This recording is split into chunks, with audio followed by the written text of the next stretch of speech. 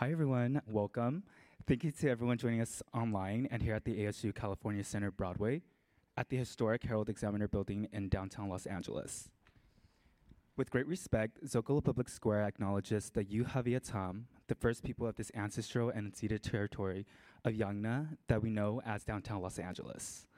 We honor the elders, past and present, and the Yuhaviatam descendants who are part of the Gabrielino Tongva and the Fernandino Tataviam nations. We recognize that the Tongva are still here, and we are committed to lifting up their stories, culture, and community. As Kuyam, we recognize our responsibility and obligation to care for their land. I'm Nick Yang, and I'm the Digital Communications Coordinator here at Zócalo Public Square and Arizona State University Media Enterprise. At Zócalo, our mission is to connect people to ideas and to each other. Everything we do is free, and everyone is welcome. We publish original writing and present conversations like this one. You can find us at zocalopublicsquare.org, on podcast platforms and YouTube, so please subscribe for our latest programs. We were founded in 2003 and are now celebrating our 20th year. Woo woo! Our program tonight asks, would Parliamentary America have more fun? It's an honor to introduce our moderator, Erika D. Smith. Erika D. Smith is an award-winning columnist for the Los Angeles Times, writing about the people, politics, and quest for a more equitable California. She joined the Times in 2018 as an assistant editor. She previously worked at the Sacramento Bee, the Indianapolis Star, and Akron Beacon Journal. She is a graduate of Ohio University and a native of Cleveland. Erika, over to you.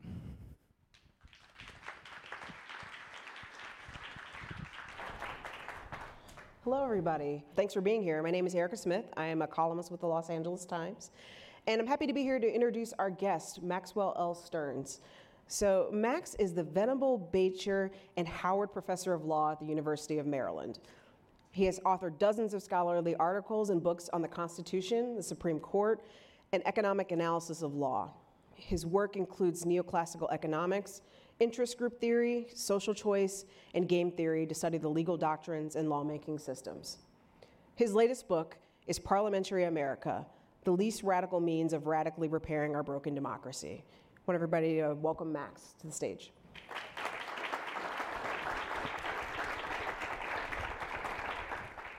So before we get started, I want to remind everybody that we're going to be taking questions near the end, and if you're watching online, you can submit questions on the YouTube chat. So let's get started. So what made you write this book? I mean, other than the fact that everything seems to be falling apart in our country. So around the mid-teens, not my mid-teens, but the 20 mid-teens, I began to realize that our democracy was seriously endangered. And I also began to recognize that more and more people were saying that. They were recognizing that we're in a constitutional crisis. But what I also saw was that the proposals that were being advanced to get us out of this crisis either wouldn't succeed, couldn't be enacted, or typically both. And I saw this because I have a somewhat unusual background that combines the use of various tools of economic analysis to study constitutional law and lawmaking institutions. So I could understand what wouldn't work, but I also realized over time that I think I know what would. And so I never envisioned myself writing a book, How to Fix America's Democracy, but I had to write a book on how to fix America's democracy, and that's the book that we're talking about. So just for shorthand, what is wrong? Like, what is wrong with our two-party system right now? And you just said, you know, we're in a third constitutional crisis is what you say in the book. Can you kind of elaborate on that a little bit? Absolutely. So it is in fact the case that we are experiencing our country's third constitutional crisis. The first was the period under the Articles of Confederation, where we really seriously faced the threat of collapse. It may not have survived. The second period was in the lead up to the Civil War, in the period of Reconstruction, where we also faced the threat, obviously, of collapse. And in both instances, leaders ultimately came to the realization that something profound wasn't working in our system of government, and they really thought about what the problem was and how to fix it. And today the problem is that our two-party system, which we endured for over a couple of hundred years, I wouldn't say we thrived because of it, we may have thrived in spite of it, and that's one of the main lessons of the book, but we endured it for over a couple of hundred years. But in the period that I'll call the Information Age, beginning in the early 1990s, our late 18th century Constitution hit upon a couple of fundamental changes in the world that rendered it profoundly dysfunctional. And what we're experiencing is two parties that once substantially overlapped, growing further and further apart, to the point where we no longer are willing to credit people who read the same materials as we do but come to different conclusions with having done so in good faith. We either believe that people who disagree with us lack basic intelligence or are evil. And so we've been divided into two camps that just denigrate each other, don't trust each other, don't trust sources of information that challenge our beliefs. And that has rendered our government dysfunctional, and it has also rendered our society dysfunctional. And these things are intricately linked and require us once more to recognize that we are in crisis and have to come together and figure out a solution. Yeah, and so why can't that solution be something more along the tweaking variety? I think we've all heard solutions floated like, growing the size of the Supreme Court, or tweaking the electoral college, or getting rid of it altogether. Why do we need this kind of like radical throw it, maybe not all out the window, but throw a lot more out the window and build new things? So the main proposals that we see out there involve amendments to Congress. For example, eliminating single-member districts, having multi-member districts, having ranked choice voting, having at-large voting rather than having single-member geographically defined districts, or as you point out, trying to get rid of the Electoral College in favor of something like the national popular vote. Some people focus on the Supreme Court. The problem is that what these proposals fail to recognize is that what's the inherent pathology in our system is the fact that we have only two parties, and that's built into the system and was built into the system. It was baked into the cake from the beginning. What's so striking is that the framers of the Constitution envisioned what I call a rock, paper, scissors Constitution. They envisioned that for every option, for every branch of government, that branch could defeat some other branch or be defeated by another branch. But actually, if you go back as early as George Washington's farewell address, he talked about the fact that partisanship had overtaken that game. And we put up with it for a long time for all sorts of reasons. But the reality is that the divisions between these two parties are ripping apart the fabric of our society. And we're past the point where tweaks will solve the problem. If we actually just get rid of the Electoral College and go with a national popular vote, that's not going to get rid of the two-party system that's baked into the cake. And in fact, it could actually exacerbate some of the partisan animosity that we experience. Because if you think about election 2000 between George W. Bush and Al Gore, one thing that the Electoral College actually achieves, which is benign, is that it creates a kind of electoral harmless error.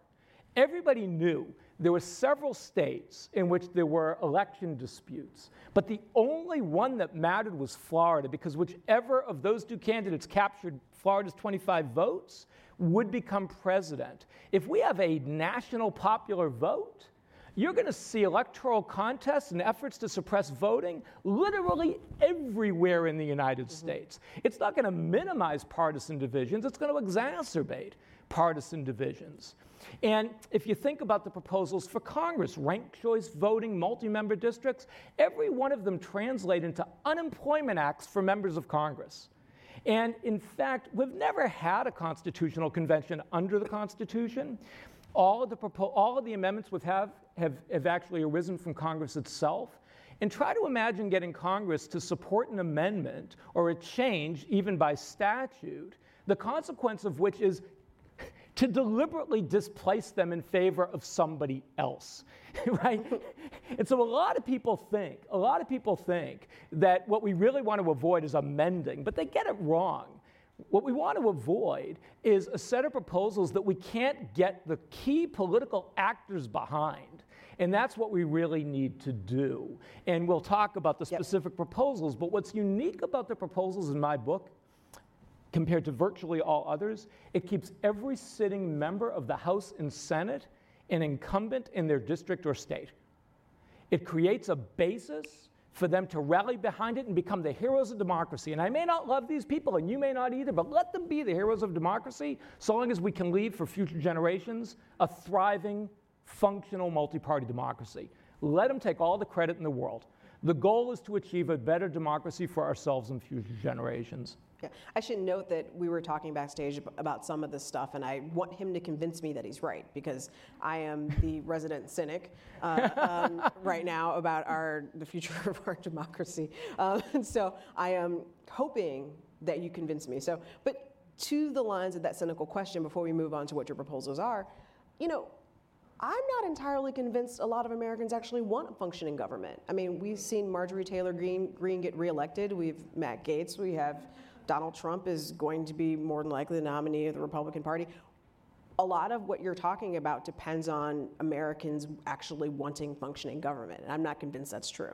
Well, certainly it's true that there are individuals that may thrive in a dysfunctional system. I don't believe that the vast majority of Americans believe that we thrive in a dysfunctional system. I think most Americans would like us to actually thrive in a genuinely functional democracy and are trying to look for a way to achieve that. So you're absolutely right that we can identify specific politicians whose careers benefit by the sown dysfunction that we all see in the newspapers every single day. But I think we have to be optimistic. I think that as citizens of the United States, we have a dual responsibility. One, we can't give up on optimism. It's too important. The stake of the American democratic project is important not only to us, it's important to the world. It matters. This is a project that matters. And number two, we have to be thoughtful. It's not enough to be optimistic. We have to be thoughtful. We have to be willing to rethink the things that we learned as children and realize that a lot of the things that we learned as children may not be true. And we have to begin to think about old problems in new ways, and that's one of the reasons I wrote the book. To encourage people to broaden their horizons and to imagine that it's possible that other nations around the globe might actually have something to teach us. And that's why one of the centerpieces of the book, or really the centerpiece of the book, I take my readers on a virtual world tour to England, France, Germany, Israel, Taiwan, Brazil, and Venezuela. I think you'll enjoy the tour. It's fun. One of the themes of the evening is fun.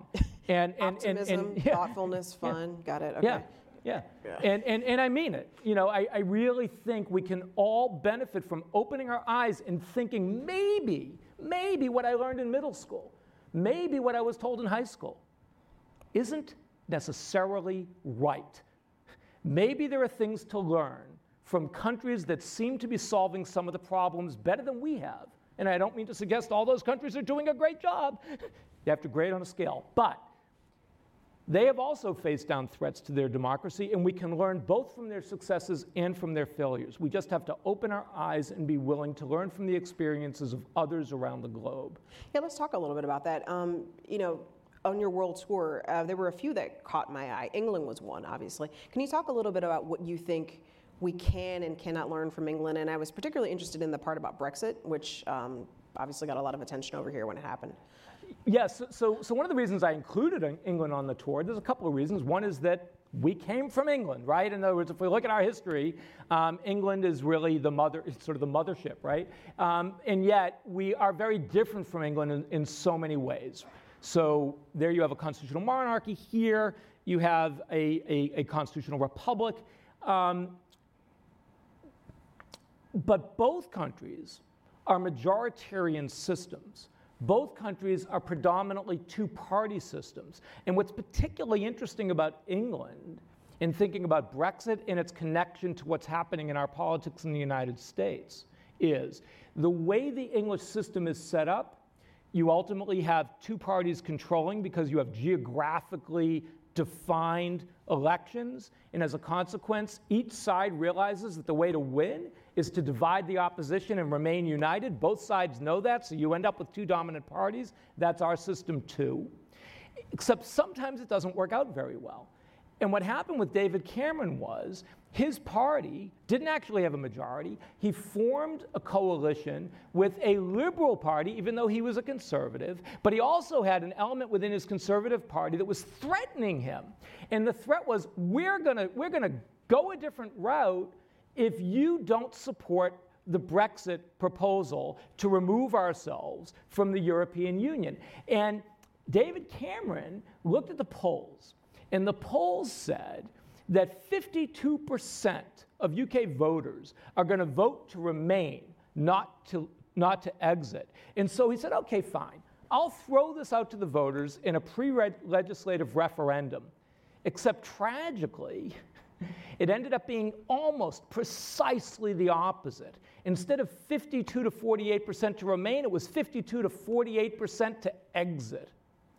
And as a result, right, so this odd coupling of David Cameron and a liberal, this odd coupling in a predominantly two-party system required him to acquiesce to a small faction within the conservative group as a precondition to remaining in power.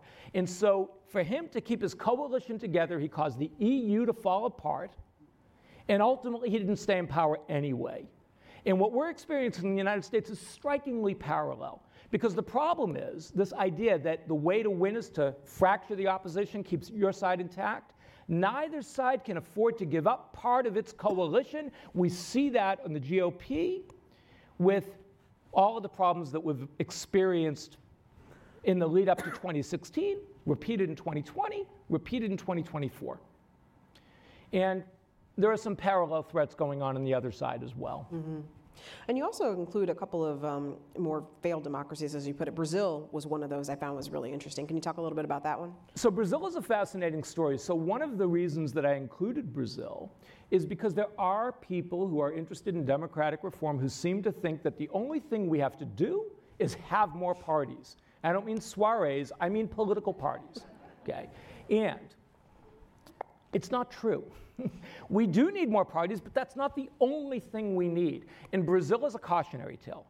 Brazil is an example of a country that has hyper-fractionalized parties and that had a separately elected president. And as a consequence, this has led to serious governance challenges, and it led to a really, really significant example of corruption under the heading of Operation Car Wash, which brought down vast numbers of major political leaders, presidents, past and at the time, present and former. And I don't want to suggest that difficulties in governance condone corruption. I certainly don't want to say that. But what I do want to say is we can't turn a blind eye to the fact that certain governmental structures are going to be more conducive than others to corruption. And the problem is, yeah, we want to have more parties, but the only way to give those parties an effective role is to have them play a role in the forming of the government. And so Brazil is the opposite end of the spectrum. So we see that having too few parties is a problem, having too many problems is a problem. And what we really need to achieve, the enemy of democracy is extremism. What we have to achieve is the Goldilocks principle. We need more parties, but not too many more parties. Not too few, not too many. We have to hit that sweet spot, which most political scientists believe is somewhere between 4 and 8 political parties, but also giving those parties a vital role where they actually aren't in a winner-take-all system, where 3rd, 4th, 5th parties can play an affirmative role in the creation of the government.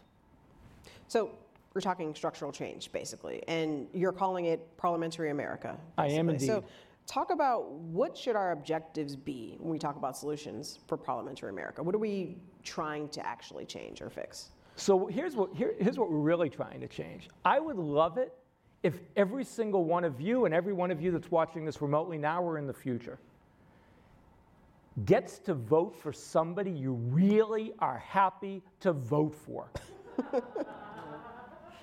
But that's not all of it.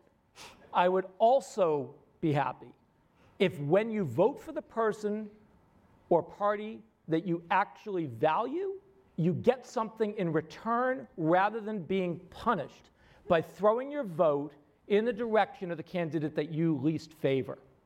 Because right now we are experiencing in this country what I refer to as the third-party dilemma. You see, the thing about two-party systems is, it's not that we only have two parties, right? We have multiple parties. England has multiple parties, but they're two-party systems. A two-party system doesn't mean there aren't third parties. It means that third parties play a confounding role. The confounding role that third parties play in a two-party system is either operating as a spoiler, which is if you support that party, somebody more liberal than the Democrat, more conservative than the Republican, you're benefiting the major party candidate that you least favor, or the third party risks pulling in votes from both sides, rendering the choice between the major party candidates, the leader of the free world, a roll of the dice. We have to get rid of the third party dilemma. The way to solve this third constitutional crisis is to figure out a way to give third parties a genuine role in government. So when you vote for those third parties, you actually are not operating against your interest, and those third parties will provide you something of value. But in order for that to happen, we have to recognize the need to engage in reform on two aspects, two axes of government. We have to change the way we elect members of the House of Representatives, and we have to change the way we select and hold accountable the head of government, the president. If we don't take on those two things, what we're doing is using Band-Aids where we actually need to perform a much more serious intervention. And I want to be clear, I'm not suggesting we get rid of the Constitution. The subtitle of my book is The Least Radical Means of Radically Repairing Our Broken Democracy. What I propose is radical, but it's least radical. It leaves many foundational American institutions intact, even things that a lot of people are not going to like. But that's okay, because my goal isn't to make everybody happy. My goal is to make our democracy functional. And when we have a functional democracy, there's other things that people don't like. We can take those on later. But we need a functional democracy before we do. So 3 amendments to make a functional democracy. Let's go for them. So the first, House of Representatives. Talk about that one. Yeah, so what I'm proposing is that when you go in to vote for the House of Representatives, every 2 years, you're going to cast 2 ballots, and the House of Representatives is going to be doubled in size. So it's going to go from 435 to 870 people. And you're going to vote in 2 different ways. You're going to vote just like you do now in an electoral district. And what that's going to do is it's going to make it so that we have 2 parties that are larger than the other parties for the reasons that I talked about. The goal is to unite your side, fracture the opposition. When you have geographically based winner-take-all in a single district, you're going to get 2 parties that are larger than others. But you're then going to vote by party. And if you are, say, a Democrat who is progressive, you're going to signal that you want the Democratic coalition to move in a progressive direction by voting for the Progressive Party, or not. You may vote for the regular Democratic Party. If you are a member of the GOP and you just don't want them to deal with MAGA, you might vote for the Democratic Party or for the GOP. If you want them to form a coalition with MAGA, you'll vote for MAGA. Within our 2 parties, we probably have about 5 or 6 parties. The Republican Party roughly breaks down into the traditional GOP, what we could call America First. The Democratic Party breaks down into the traditional Democrats and progressives. There probably is a Green Party in there. There might be a Libertarian Party in there. And the idea is that you would be able to signal the direction of the coalition, because the second of those amendments changes how we choose the president and vice president. And the idea is that in descending order of the number of seats, I should back up on one point. So you vote for the 2, you cast the 2 ballots, 1 by district, 1 by party, and then we use the party votes on a state-by-state basis to determine party proportionality for each state's delegation to the House of Representatives. Suddenly what we have is an impossibility, really, or close to it, of any party capturing a majority of seats, which means suddenly think of the different campaigns required to win. No longer can you successfully campaign just by denigrating the other side. In order to campaign successfully, you have to actually demonstrate a willingness and enthusiasm for working with others, even who don't share all of your values. Just imagine how different that world is going to look. And then, in descending order of the number of seats in the House of Representatives, we're going to have the leader of each party, up to 5 parties, negotiate a majority coalition until a majority coalition forms. And that party, the leader's party, the pre-designated president and vice president from the slate that they offer will assume those offices. Lines of succession remain intact. Two-term limit for the presidency remains intact. Those institutions remain intact. But notice what you've done. Third, fourth parties that you've voted for, their precondition to joining a coalition is going to be, I'll join the coalition, but here's what I want from you. You're going to have to make some policy concessions that my constituents favor, or you're going to have to give us a cabinet appointment, or you're going to have to agree to put one of our folks on the Supreme Court at the first opportunity. And then when you vote for those third, fourth, and fifth parties, you're not punished, you're rewarded, because those parties are going to deliver something of value to their constituents that's going to motivate folks to vote for those parties, and it's going to motivate those parties to have the capacity and enthusiasm to form coalitions with others. And then that last amendment, I'll just briefly mention, that last amendment, finally, after nearly a quarter of a millennium, creates a basis for removing somebody who is so problematic in the role of being president that based on a vote of no confidence can be removed for maladministration. I keep impeachment intact, that's still there. But a supermajority of 60% of the House gets to remove somebody based on maladministration. It's a pretty high bar, so simply disagreeing with policy choices won't get you there. But if you went back and you asked the framers, do you think that they'll ever elect somebody who should be removed from the White House?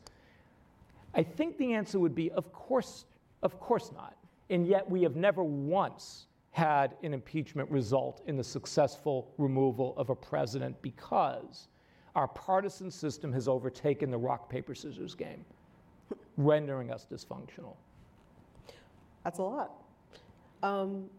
So how would something like that affect gerrymandering, for example? We hear a lot about that given the elections are going on right now.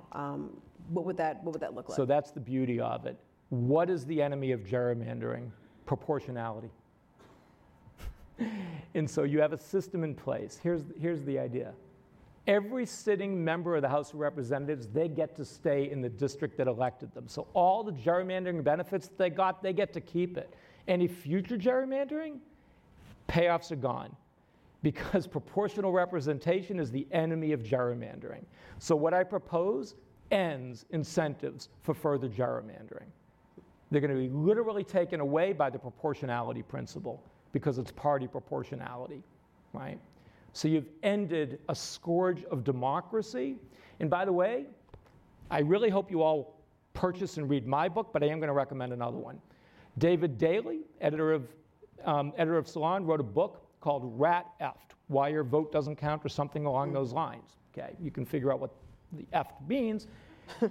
It is the story of the very technical Republican plan shortly after Barack Obama's first election in 2008 called Red Map, hyperpartisan gerrymandering by switching enough seats in state general assemblies to then entrench power in the House of Representatives in a manner that they thought would last for 20 years, didn't quite last that long. But here's the reality. As a consequence of gerrymandering, House elections are not competitive. Now, that's not quite right. In the general election, they're not competitive, but they're competitive in the primaries, and as a result of being competitive in the primaries, if you are not close enough to the base of your party, you're going to get primaried and thrown out in favor of somebody who is, and the consequence is to move the two modes, Democratic and Republican, further and further apart, feeding our dysfunction. This proposal ends that game. Allows the folks in the House of Representatives to keep what they got already, but now it's game over because proportionality is the enemy of gerrymandering. So what would be the reason, or well, first of all, how would this even happen for those of us who weren't paying attention in social studies class? How would any of this, what process would need to happen for these amendments to go forth? So there are two ways to amend the Constitution. 2/3 of the House of Representatives can propose an amendment, or 2/3 of the states can call a constitutional convention, and then the amendments have to be ratified by 3/4 of the states. That's an enormously high bar. There's no doubt about it. However, well, two things. We've never had a constitutional convention under the Constitution. We've come very close twice, once within one state, once within two states, in the 60s and then in the 80s, okay? Here's the interesting thing. Let's say that we come close again and actually pass the threshold. Let's imagine we have a constitutional convention. Let's imagine the Constitutional Convention comes up with a bunch of proposals to fix the Constitution that include multi-member districts, ranked choice voting, term limits for Congress, which would require an amendment because of a Supreme Court case. Suddenly, members of the House and Senate have a pressure release valve where they could say, you know what, we could actually fix this thing. 3 amendments. Take the wind out of the sails of those folks at the convention. There are 3 amendments that will actually turn us into a thriving multi-party democracy. And don't imagine that we can't amend because it's hard to amend. The question is, as compared to what? And if the proposals for reform, when we finally hit the inflection point, that inflection point at which we are at danger of collapse or autocracy, and we may not be far from either, suddenly it becomes very possible to amend the Constitution because we have to. And the question then becomes, how do we do it? Do we do it in a way that actually solves the problem, or do we do it in a way that just makes people feel good, but doesn't? And so what I'm trying to do here, and the reason I spent 4 years nonstop writing this book, is because I was convinced that the public conversations about how to fix our democracy were in the wrong direction. People like Andrew Yang, who was out there talking about ranked choice voting, ranked choice voting, ranked choice voting is just wrong.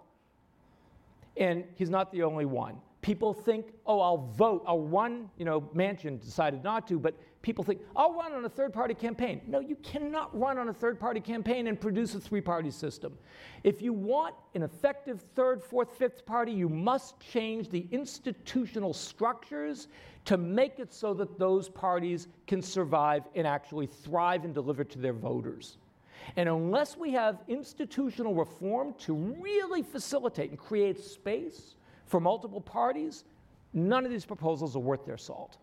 So I want to be clear. It's really hard to amend the Constitution, but we've done some really hard things in this country. And we can do it again when the stakes are high. Do you think that those in power would be willing to even go down this path? I mean, that's part of, again, my cynicism. People were talking about giving up, or maybe at least the appearance of giving up some power to make this a better country. I mean, do we have to slide into autocracy before that happens? Well, I certainly hope not. I certainly hope that we can educate the public enough that they can put pressure on relevant political actors so that we don't have to slide into autocracy first, because it becomes much more difficult to make change when somebody is willing to thwart every institution. When you've got somebody who's in power, whose mission is survival, even at the cost of fundamental democratic institutions, it becomes very hard to enact reform at that point. But here's the thing. These reforms not only allow members of the House and Senate to retain their offices, incumbents in their existing districts or states, it gives members of the House of Representatives substantial additional powers. They're going to negotiate who becomes the president. It gives members of state general assemblies substantial additional pathways to become members of Congress, because through party list systems, they now have a way to actually get from state capitals to Capitol Hill. And it also preserves the integrity of an institution that we all rightly despise, because it's the most anti-democratic institution in any country that purports to be a democracy, the United States Senate. Think about this. We're in California, okay? 21 smallest states' population equals the population of California. So that means that the 21 smallest states have 42 senators, you folks get 2. Compare yourselves to Wyoming. Wyoming, 2 senators, 600,000 people. Every Wyoming voter has the voting power for the Senate of 67 of you. A stunningly anti-democratic institution. But actually, in a multi-party system, we can actually work with it. Doesn't make people happy, but we can actually make it work, because here's the thing. Although it's true that you'll end up with 2 dominant parties running in each electoral district or state, there is precedent for the idea that it won't necessarily be the same parties in each region of the country. Think of the Midwest, think of Minnesota, think of the Farmers' Party. It may be true that every region has 2 parties dominating, but they may not be the same 2 parties. We may also turn the Senate into a multi-party institution, and once we do, there might be a greater openness to thinking about other kinds of reforms even to improve that institution, right? Yeah. Near the end of the book, you talk a little bit about, if we were to pass these amendments, what would American democracy look like? I mean, what would, in your wildest dreams, what would that look like for us? So imagine this. Think about the Kevin McCarthy debacle, where he was Speaker of the House and he steps down, and the Republicans seem incapable of putting together a coalition to put somebody in an office that actually kind of matters. You know, it's number 2 in the line of succession to the presidency after the vice president. The Speaker of the House is literally next in line. And they couldn't get it together. But everybody kind of knew this. Centrist Republicans and centrist Democrats probably could have agreed on somebody to fill that office, and everybody said, just get them together. No, because the institutions won't allow it. Each side wants to fracture the opposition, keep their side intact, but in the system that I'm talking about, Republicans wouldn't be beholden to MAGA. Democrats might not be beholden to progressives. You could imagine the Democrats and Republicans forming a grand coalition. And that grand coalition could actually improve our governance. We might not hold hostage the federal budget limit every single time we hit the wall. We might be able to come together with some reasonable public policies related to women's reproductive rights, not imagining that a frozen embryo is an actual human being, for example, right? We might be able to tackle the problem of guns. We might be able to tackle any number of public policies for which a majority or supermajority of Americans agree, but don't have an institutional mechanism to turn that agreement into a public policy. And I want to be clear. I'm not Pollyannish. I'm not suggesting we all sing Kumbaya once these proposals go into effect.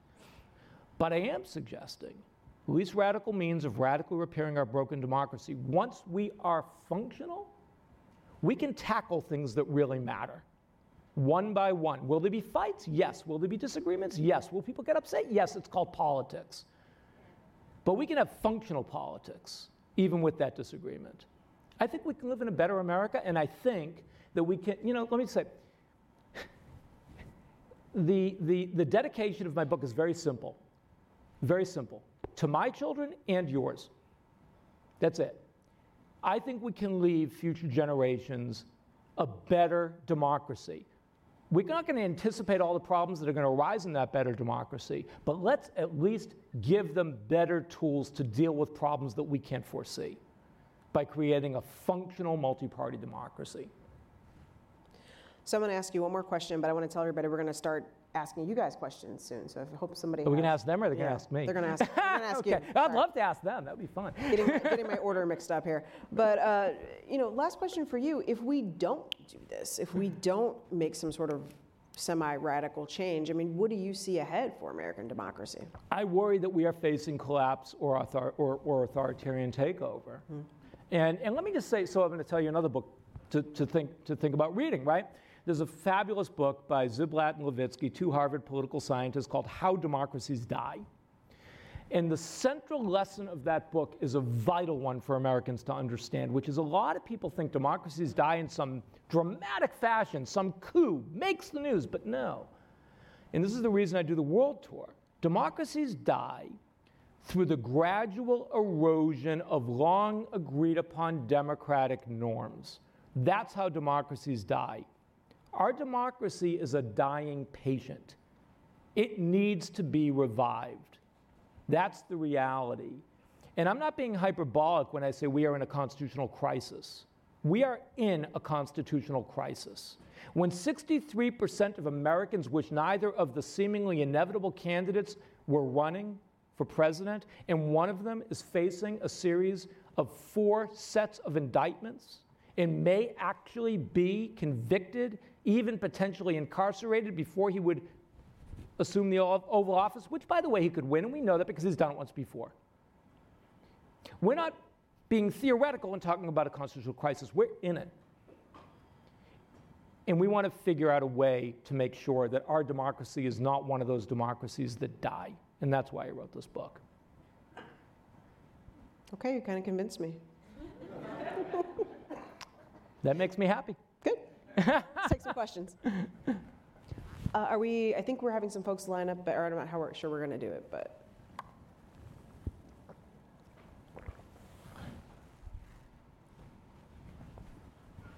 Hello. So we're going to start with a online question. And to our in-person audience, if you have any questions you would like to ask our panelists, please come right over here and line up. Yeah. So the first question is, how would local government change under a parliamentary system, like city and county government here in LA, for example? I want to be sure I understand the question. How would local government change under a parliamentary system? Is that the question? Yeah. So I want to be clear. What I'm proposing is to change our federal government, but I actually do think that if the federal government changes, it's very likely to have benign effects in changing state governments. Less sure about local governments. But here's an interesting thing. One of the problems with ranked choice voting, aside from the fact that it does none of the things that people who advocate it claim it to do, is it creates a profound information problem. Imagine yourself, when you go in to vote for, say, 8 people running for office, having to ordinarily rank 5 people for each of those offices. You have to figure out, okay, what is my 40-person ranking to fill 8 offices, right? So for ranked choice voting to work, which it actually doesn't work, but for it to theoretically work, you'd want to have to limit it. Not true of what I propose. If the system that I propose were adopted at the federal level, states could do it too. It's a great system. It could work at the state level. And we could end up with multi-party systems operating within states, which would be natural because we'd have multiple parties at the federal level. Municipal government is complicated, it's different. I think I'll leave that for another day. And this is our first in-person. Hi, my name is Isaac. I'm an RN and was top 10 in the nationwide Bernie 20 leaderboard. And in fact, you kind of addressed the question I was going to ask. Ranked choice voting is on the California Democratic Party platform. It passed the legislature. The governor vetoed it. Boo. But I was going to ask you to elaborate more on ranked choice voting. I heard you say that people would have to rank like maybe 40, but the way it works is you can vote for just your favorite. You don't have to rank beyond that. So I wonder if you'd care to talk a little bit about the pros and cons of your proposals and whether ranked choice voting could come in to play either before, during, or after your proposals get passed.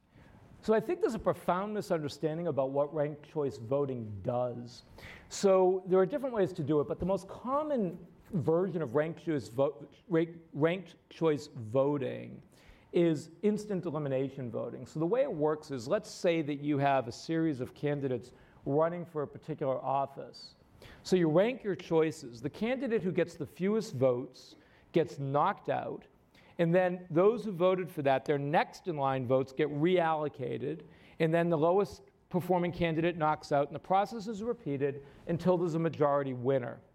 And all you have to do is look at the Peltola original interim election in Alaska to discover something. And this is not against Peltola who won, right? Rather, it's to point out that Nick Bajik actually was the centrist candidate in that election, except the centrist candidate got fewer votes than the others. It turns out that Sarah Palin voters would have had a better result from their perspective by staying home. If they had simply stayed home, then what would have happened is Palin wouldn't have knocked out Bajik. And as a result, it would have been Bajik against Peltola, and Bajik would have won. Now, I'm not saying that to make you prefer Bajik over Peltola. I'm telling you that because your intuition, those who support ranked choice voting, is that it gets you to the centrist. But when you have a bimodal voter distribution, which is exactly the problem we have in the United States, all it does is escalate, make it more rapid, that one of the extreme candidates is going to win. And this has been demonstrated, this has been proven theoretically, it's been demonstrated empirically, again and again and again. And unfortunately, voters are being sold a bill of goods about ranked choice voting, and it doesn't do what its supporters claim. Separate from that, you're absolutely right that people don't have to rank for every office, but that creates problems too, because then the most activist voters end up having much greater influence than other voters who don't go to the trouble of ranking all the candidates, which means that the outcome is even less likely to be representative of the preferences of those who are voting for it. It simply distorts outcomes. I don't mean to suggest that it never succeeds. It works well if you have a standard distribution of voter preferences. But if you had a standard distribution of voter preferences, you wouldn't need ranked choice voting. So it solves a problem that we don't have. But the problem that we do have, it doesn't solve, it actually exacerbates it. My name is Bob. I wondered if your world tour could take us to Israel for the Israeli government. My very superficial understanding is they have a multi-party system. They elect, they don't have any districts. They elect by list, party list, for the entire country. And I think it's one of the most dysfunctional governments at the current time in the world. So what is, maybe you think what they're doing is right, but how does your system differ from the system that currently exists in Israel? And is there anything that we could learn to avoid the morass that Israel is certainly experiencing today in terms of their crisis in democracy? So I not only can take you to Israel, but do take you to Israel. The first country in chapter 6, which is the Second World Tour chapter, begins with Israel. So I take you to England, France, Germany, Israel, Taiwan, Brazil, and Venezuela. The book locked before the recent events that included what happened on October 7th, 2023. But what I advocate is not the system that Israel has. And we could have a long conversation about Israel, but obviously we can't have a long conversation about Israel. But I'll say this. Israel is a pure proportionality system. The system that I'm proposing is called mixed member proportionality. It mixes two systems of representation. So you have a district representative, right? And you have you have somebody who represents you based on a party vote. And it's the combination of these two features using party proportionality to actually determine proportionality for each state that creates that sweet spot, that Goldilocks principle between roughly 4 and 8 parties. Not too many, not too few. So one of the things that I convey in the book and in the tour, the reason I take people on the virtual world tour, is that the enemy of democracy is extremism. Having too few parties is a problem. Having too many parties is a problem. Israel's an example of a country that has too many parties. Now, Israel has special challenges, and we could spend a lot of time talking about it, except we don't have a lot of time to do so. But it is an example, like Italy, like Brazil, of a country for which pure proportionality has resulted in party fragmentation in ways that are the opposite end of the problem that you see, for example, in the United States and in the United Kingdom. In the middle, right, this system that I'm describing is an adaptation, uniquely American adaptation, from a system that was developed for Germany after World War II that most political scientists regard kind of the gold standard, the best way to do democracy, precisely because it blends two systems of representation and it achieves that sweet spot, that golden, so Goldilocks principle of not too many parties, not too few. I'm Carol. Suppose I were in the House of Representatives and the other party had the problem of not being able to pick a speaker. What would keep me from wanting them to pick the weakest possible speaker since they're the opposition? So I don't want to speak to anybody's subjective intentions because it's not what I do. It's certainly possible that there are members of Congress whose goal would be to elect the weakest person to lead the other side, hoping for the other side's collapse in ineffectiveness. But that wouldn't be the goal. The goal, of course, would be to try to find a coalition of people that would together be able to appoint somebody who would be an effective leader, especially knowing the risk that if you vote in the least effective person who happens to be second in the line of succession to the presidency, you are playing with fire in a very dangerous way. So I like to hope members of Congress wouldn't play that game because it's such a dangerous game to play. I wouldn't suggest that there are no members of Congress that would be unwilling to play that dangerous game. But the goal, of course, is to create institutions that produce benign incentives, not problematic ones.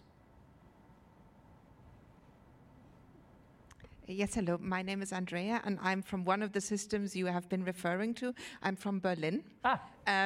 First of all, thanks a lot for your presentation. I really enjoyed that. I have a couple of questions, actually. I'll try to narrow them down to 2 or 3. It's interesting to hear your praise of our electoral system because, you know, watching everything that's happening back home, we're completely stuck. We're completely stuck because of the number of parties we have in our coalition at the moment. So I would like you to perhaps also allude to the good sides of first, you know, the winner takes all, which basically is you can actually get things moving. You know, our coalition is trying to do a transformation process, but the governing parties block each other. Nothing is moving. And if you think, for example, of the Netherlands, their coalition negotiations, I think they lasted for 15 months. So the country was without a government for 15 months. So that's a little bit the downside of proportional representation. And then my second question is, where do those additional parties come from? I mean, parties form themselves along cleavages, right? And I was wondering what the cleavages would be in this country new parties would form themselves along. Beautiful question. It's great to have you here from Berlin. So let me make a couple of comments. Everybody should know this. So what I'm proposing is an adaptation of the German system. I am not proposing take the German system and make it ours. It's a very American adaptation.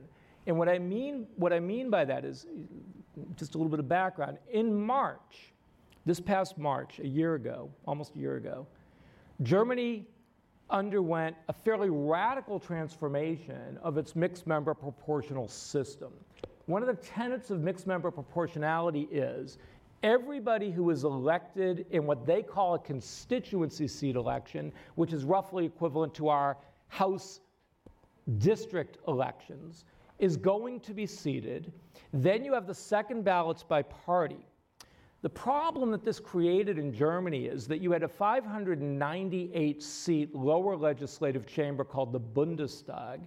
But in order to make the mathematics work, seating everybody in the constituency seats, but also rendering it proportional, you had 4 categories of seats because some of the constituency seats end up being overrepresented based on proportionality. They get what's referred to as overhang seats. And then you have another category of seats because every party has to be proportionally represented.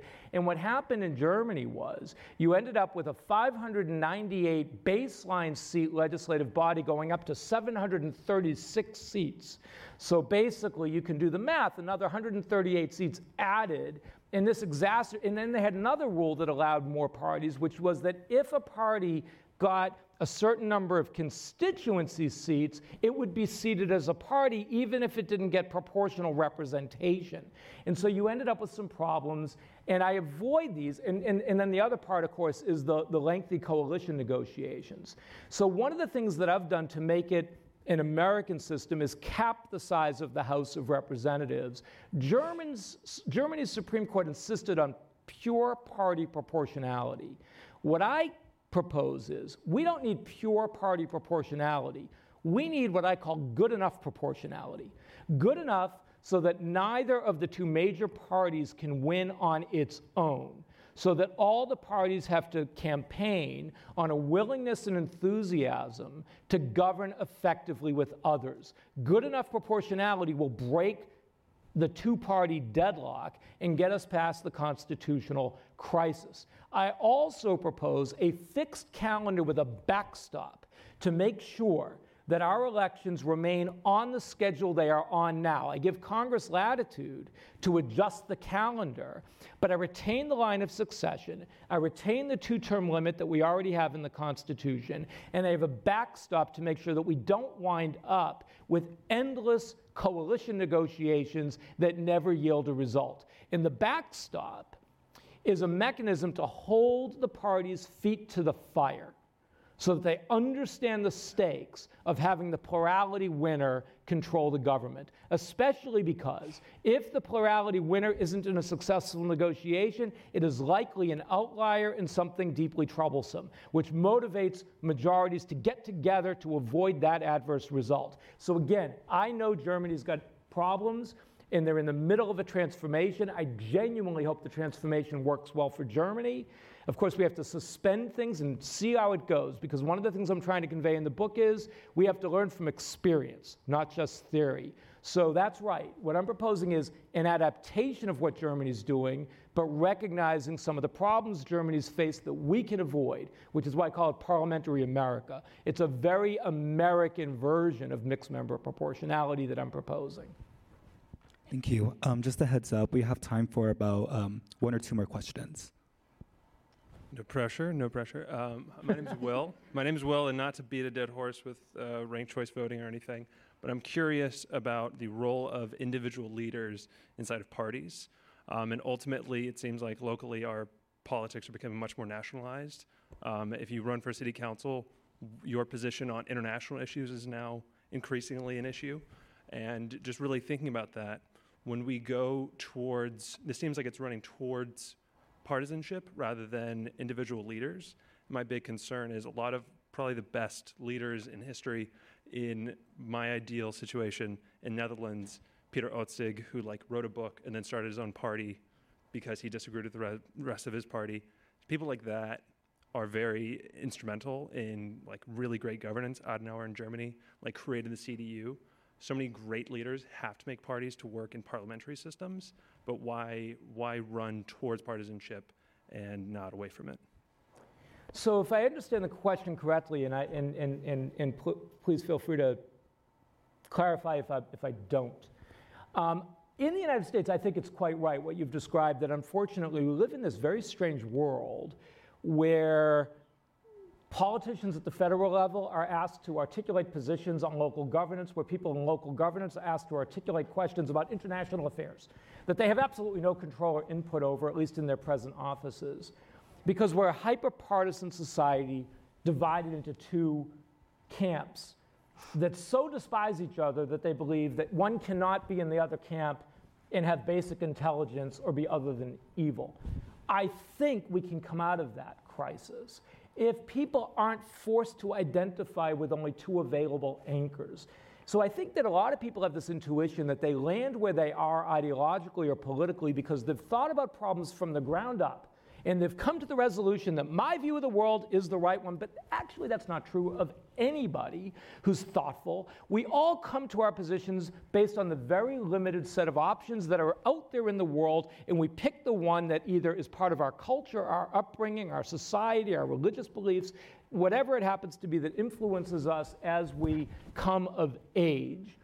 And then we sort of align with that because that's one of the only two available options. I think that when we have more options available, these kinds of intense divisions are ameliorated. And I think part of the benefit of that, I don't know, but I think part of the benefit of that is a more realistic understanding of politics. It doesn't really necessarily matter so much what a city council member thinks about some crisis globally on the other side of the planet, right? It might matter what the city council member thinks about problems of crime in neighborhoods in the city or problems of potholes in need of repair that are causing people substantial damage to their vehicles, or quality of the schools, quality of the curriculum, things that actually that person might have some degree of influence over and knowledge about. I do agree with your observations about political entrepreneurship, which ties into the last question, the part that I didn't get to. Where do these third parties come from? I think that they come from institutions that allow them to emerge and thrive, or they don't come from institutions that don't. Our system doesn't allow third parties to emerge and thrive, but we can come up with a system that does. And again, that's why I wrote this book. It is from institutions that will allow the Democratic Party and the Republican Party to subdivide, because it will reward voters that will vote for the spin-off parties, and it will cause the spin-off parties to deliver for their constituents. That's where it comes from. I can't get into the mind of a political entrepreneur. I don't ever plan to run for office. I'm very happy with the job that I have. But I think you're right that one of the benefits of a multi-party system is it invites creative, innovative people to actually stake out some new way of thinking about a problem. And if that provides the basis for a new party, more power to them. So long as it's not hyper-fractionalized and I have a mechanism in there to solve that problem, which we didn't have a chance to get into, but it's in there, I promise. All right, sorry, that was the last question for our Q&A. I'm so sorry about that.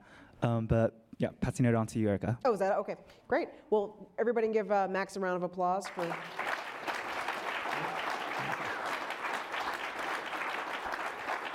So I want to thank Zócalo Public Square and the Los Angeles Times, my employer, for presenting tonight's conversation, and everyone for joining us tonight online. You'll be able to find a summary of our talk at zocalopublicsquare.org by tomorrow, along with interviews with our panelists. And please subscribe to Zócalo's newsletter, podcast, social media for more great conversations, also the LA Times. We encourage the in-person audience to stick around for light bites and beverages and at a post-event reception. And Max will be at the Skylight Books table selling his book. All right. Thank you, everyone. Thank you.